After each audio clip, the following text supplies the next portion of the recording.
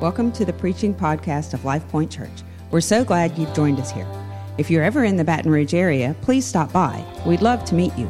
For more information on our church or Pastor Donovan, please visit our website at golifepoint.com. Truth had been taught. The kingdom of heaven had been preached. All manner of sickness and disease had been healed. In fact, that day, every person was healed of every condition. Every life was freed of everything. I like those kind of days.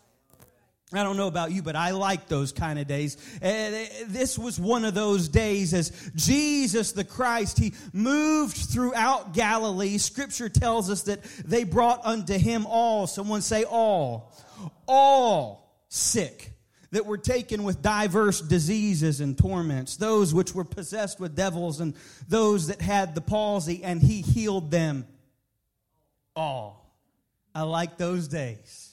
That day, Christ once again taught his followers, there is no sickness I cannot stop. There is no disease for which I do not possess the cure. There is no devil, there is no demon I cannot cast out. There is no storm I cannot calm, within or without.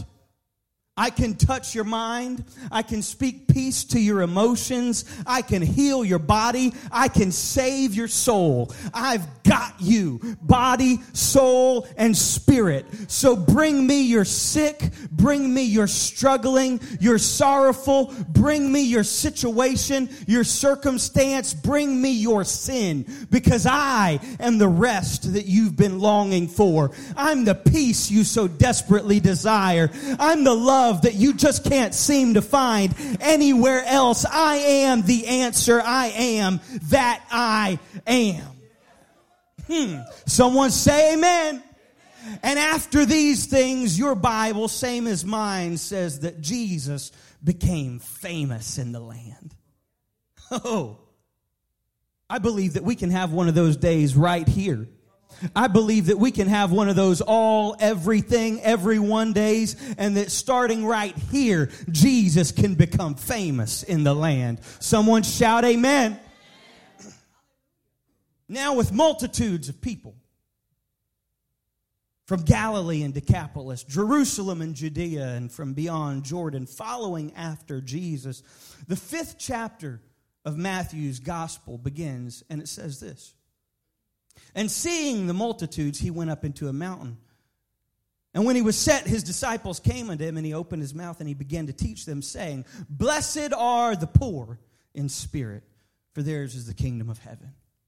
Blessed are they that mourn, they shall be comforted. Blessed are the meek, they will inherit the earth. Blessed are they which do hunger and thirst after righteousness, for they will be filled. Blessed are the merciful, for they will obtain mercy. Blessed are the pure in heart, for they shall see God. Blessed are the peacemakers, for they will be called the children of God. Blessed are they which are persecuted for righteousness' sake, for theirs is the kingdom of heaven. Blessed are you when men shall revile you and persecute you, and shall say all manner of evil against you falsely for my name's sake. You're blessed. Someone say, I'm blessed. And of course, we know this portion of Christ's Sermon on the Mount as the Beatitudes. Anyone ever heard that before? No doubt many, if not most of us gathered here this evening are familiar with this particular batch of blessings, but there is a beatitude, one that we very seldom hear of. We don't talk about it much. We don't hear about it much, unless maybe you've been here on a Wednesday night lately. You won't find it in Matthew's gospel. In fact, you won't find it in the Gospels. You won't find this beatitude in the writings of the Old Testament. You won't find it in the Acts of the Apostles. You won't find it in the epistles. In one book alone can this blessing be found, and that is the book of the Revelation of Jesus Christ. It's Revelation's 1st chapter. that we read this verse right here. Blessed is he that reads and they that hear the words of this prophecy and keep those things which are written therein, for the time is at hand. And recognizing, of course, that all Scripture is given by inspiration of God and is profitable for you and for me, we must also acknowledge the fact that of this book, the book of Revelation, of these truths and words and prophecies, of these scriptures, God said there is a unique blessing attached. And just as the poor in spirit will receive the kingdom, and those that mourn will be comforted, and just as the meek will inherit the earth, and the righteous be filled, and the merciful obtain mercy, the pure in heart will see God, the peacemakers be called the children of God, the persecuted inherit the kingdom of heaven. As certain as these words are, so also is this truth, that those precious men and women who hear and keep the truths housed within the book of Revelation, they will be blessed. Here it is, for they will know the time is at hand. Someone say amen. So what is this revelation? What is this holy truth that houses supernatural blessing?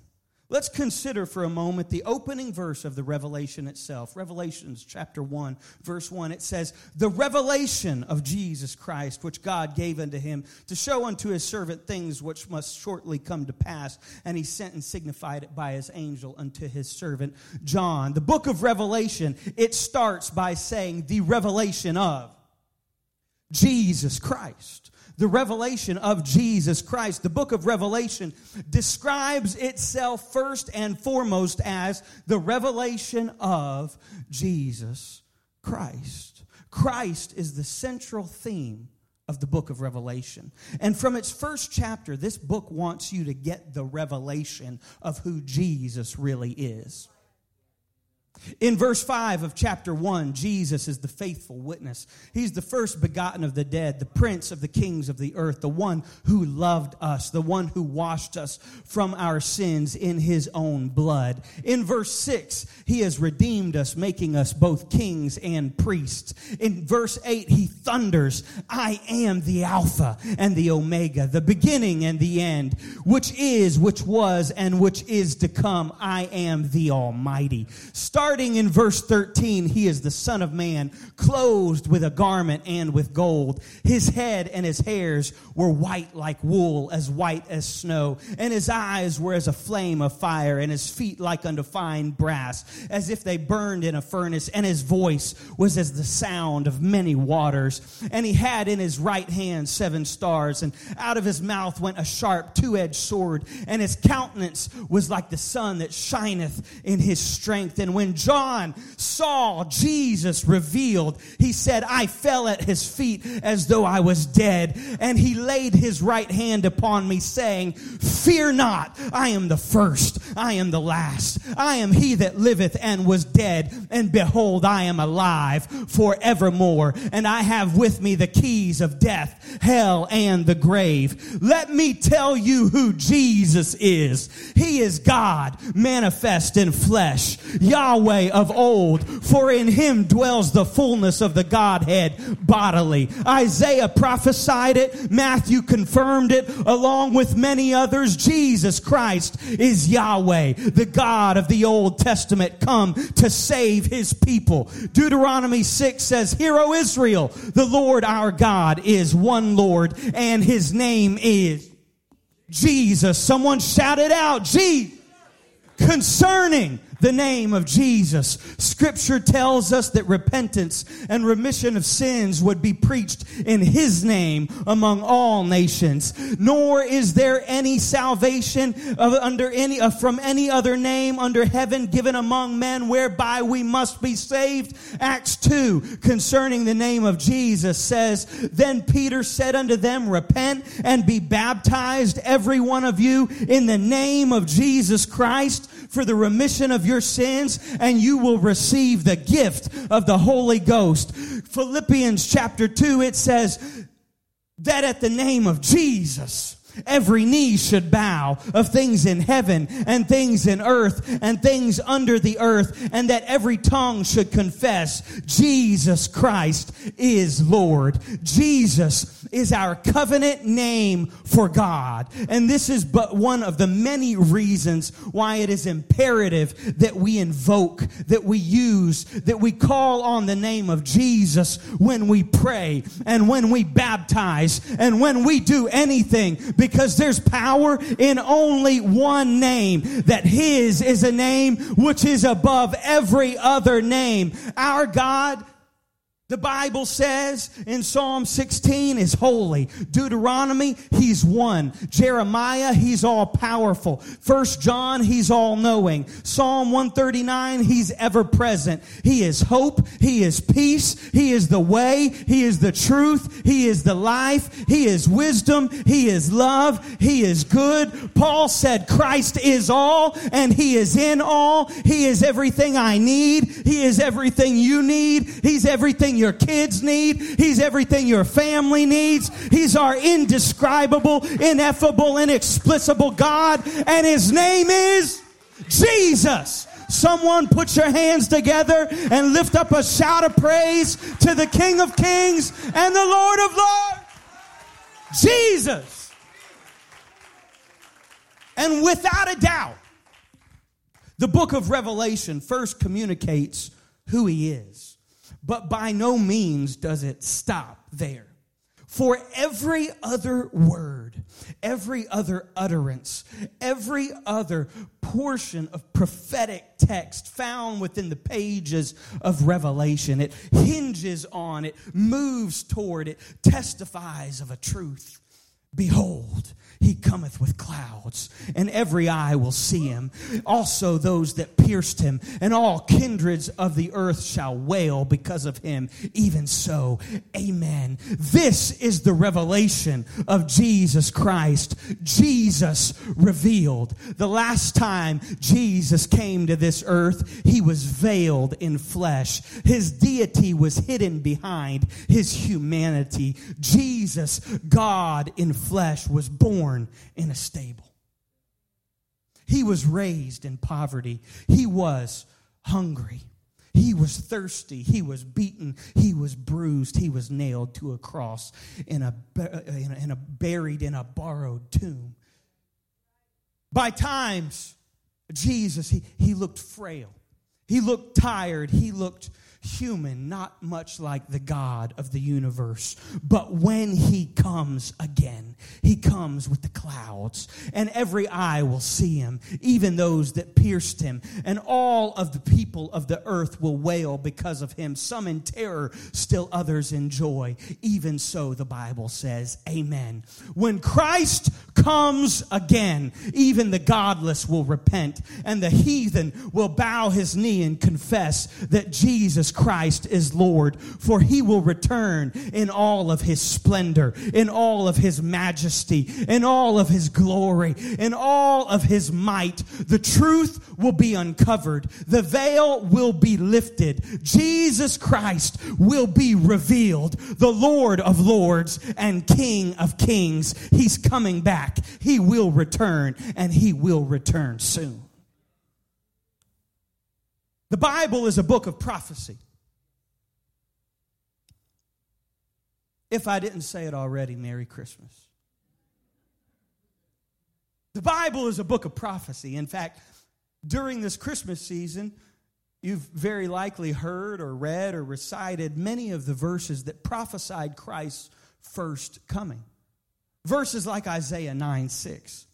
For unto us a child is born, unto us a son is given, the government shall be upon His shoulders, and His name shall be called Wonderful Counselor, the Mighty God, the Everlasting Father, the Prince of Peace. Verses like Matthew 1:23. Behold, a virgin shall be with child, and shall bring forth, and they shall call His name Emmanuel, which being interpreted is God with us. Verses like Micah 5:2. Which says, but thou, Bethlehem, Ephratah, thou, though you be little among the thousands of Judah, yet out of you shall come forth unto me, that is to be the ruler in Israel, whose goings forth have been from old, from everlasting. we know that the Bible is a book of prophecy. According to J. Barton Payne, there are a total of 1,817 prophecies in the Bible. These prophecies are contained in 8,352 verses, meaning that 27% of your Bible is prophecy. And though there are literal scores of verses that speak of and prophesy concerning Christ's first coming, there are still more that prophesy saying he's coming again. One out of every 30 verses in the Bible mentions the return of Jesus or the end time events. The second coming of Jesus Christ is predicted in the Old Testament, the New Testament, the four Gospels, the epistles of Paul, James, Peter, John, and of course, the book of Revelation.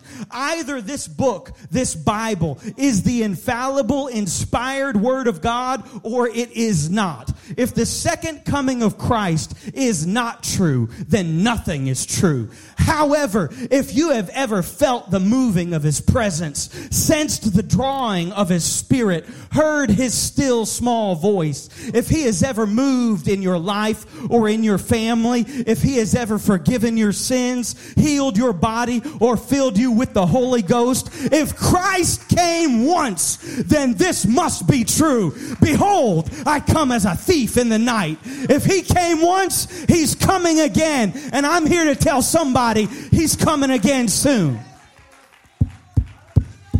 Thank you, Jesus. This evening, I can guarantee this. Satan does not want you to be aware of the time. Our adversary uses the monotony of life, the constant ticking of time. He uses routine against us to slowly but surely dull us with days and numb us with normal. He wants you. He wants me. He wants us to continue spiritually sleepwalking through this life, always thinking, ever believing, even if it's just on a subconscious level, that in theory Christ will return. But it could never happen in my lifetime. It could never happen now. My religion says He will return, but my reality says He may not. Don't let Satan lull you to sleep with these subtle lies. Blessed is he that reads and those that hear the prophecy of this book and keep those things which are written therein, for the time is at hand. The word keep in that verse, Revelation chapter 1, verse 3, that word keep, blessed are those that keep. It literally means to guard by keeping your eye upon, by keeping your focus on. There is a unique blessing upon the man and woman of God who hear the truths of Revelation and keep them in the forefront of their mind. There is a blessing for the person that hears, that knows, and lives like Jesus could come back at any moment. And the blessing is they know the time is at hand. So he that hath an ear, let him hear what the Spirit says. Behold, I come quickly. Hold fast which thou hast, that no man take thy crown. Revelation 16:15. Behold, I come as a thief in the night. Blessed is he that watcheth. Revelation 22:12. And behold, I come quickly, and my reward is with me, to give every man according to his work shall be. Appropriately, the final lines of Holy Scripture, the last two verses of your Bible, tell us, surely I come quickly. Even so, come, Lord Jesus, come. And the grace of our Lord Jesus Christ be with you all. Amen. Jesus, just as surely as he came once, is coming again. One day, any day. As the lightning comes out of the east and shines unto the west, so shall the coming of the Son of Man be. And then shall appear the sign of the Son of Man in the heavens. And then all the tribes of the earth shall see the Son of Man coming in the clouds of heaven with power and with great glory. And he shall send his angel with a great great sound and a trumpet, and they shall gather together his elect from the four winds, from one end of heaven to the other, for the time is at hand. Jesus, he told a parable. He said, then the kingdom of heaven shall be likened unto 10 virgins, who took their lamps and went out to meet the bridegroom. Now, 5 of them were wise, but 5 were foolish. And those who were foolish, they took their lamps and took no oil with them. But the wise took oil in their vessels with their lamps. But while the bridegroom was delayed, they slumbered and they slept. Verse 6, listen to this. And at midnight, a cry was heard. Behold, the bridegroom is coming. Go out to meet him. Then all those virgins arose and they trimmed the lamps. And the foolish said to the wise, give us some of your oil, for our lamps are going out. But the wise answered, saying, no, lest there not be enough for us and you, but go to those who sell and buy some for yourselves. And while they went to buy, the bridegroom and those who were ready went in with him to the wedding, and the door was shut. So they came back and they said, those foolish virgins, they said, Lord, open to us. And he answered, saying, assuredly I say unto you, I do not know you. And Jesus gives us the meaning of this parable in verse 13 when he says, watch, therefore. Keep your eye focused. Watch, therefore, for you know neither the day nor the hour in which the Son of Man is coming. Then shall 2 be in the field, one taken and the other left. Then 2 will be grinding at the mill, the one taken, the other left. 2 shall be in one bed, the one taken and the other left. That's what Jesus said. And tonight, I'm very much aware of the fact that these truths, these revelations, they may elicit feelings of hope and joy in some and fear and anxiety in others, depending on your present posture towards Christ. But remember, of our day, of these last days, the Bible said, and it will come to pass in the last days, saith God, I will pour out of my Spirit upon all flesh. We are part of the end time revival. And tonight, if we confess our sins, He is faithful and He is just to forgive us of our sins and to cleanse us from all unrighteousness. 2 Peter 3 tells us, the Lord is not slack concerning His promise, as some men count slackness, but is long-suffering to usward, not willing that any should perish, but that all should come to repentance. But the very next verse, we quote that verse all the time, but the very next verse it says, and the day of the Lord will come as a thief in the night, in which the heavens shall pass away with a great noise, and the elements shall melt with fervent heat. The earth also and the works that are therein shall be burned up. Jesus Christ is coming again, and He is coming again soon. And knowing the time, that now it is high time to awake out of sleep, for now is our salvation nearer than when we believed. Blessed are they that know, and blessed are they that watch, for the time is at hand. Why don't you stand with me tonight? Let me tell you what this boils down to for me. The Bible leaves no room. It leaves no wiggle room. It tells me very, very clear how I'm to live my life, the attitude I'm to have. I'm to live my life like he could come back at any moment. Those first century believers, they would greet one another saying, Maranatha, Maranatha. It was saying, hey, he's coming back. He's coming back. Anytime, he's coming back. He's coming back. That's how I'm supposed to live my life, like he could come at any moment. So what does it boil down to for me? This right here.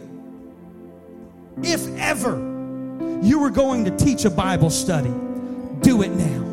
If ever you were going to reach a lost soul for Jesus Christ, do it now. If ever you were going to rush to an altar and repent of your sins, do it now. If ever you were going to truly live for God. I'm not just talking about coming to church on Sunday or Wednesday. I'm talking about living for God. If ever you were going to live for God, do it now. If ever you were going to seek his face, do it now. If ever you were going to call on his name, do it now. Do it now. For we are not promised tomorrow. The time, it is now. The time is at hand. How am I supposed to live my life? Right now. Right now. And with that in mind, this is what I wish every one of us would do in unison together. I wish right now you would come out from where you're seated and gather with us around this altar. Everyone as quickly as you can. And when you get down here, why don't you just do it? Just be all in. Throw your hands up. Lift your voice higher than your hands. And let's do it. Let's go there. Let's not hold anything back. The bridegroom is coming.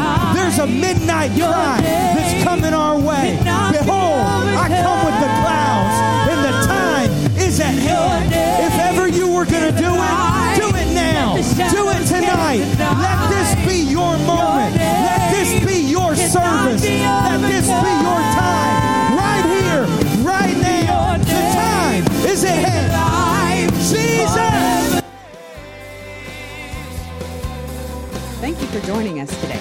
We hope you were blessed by the teaching of God's Word.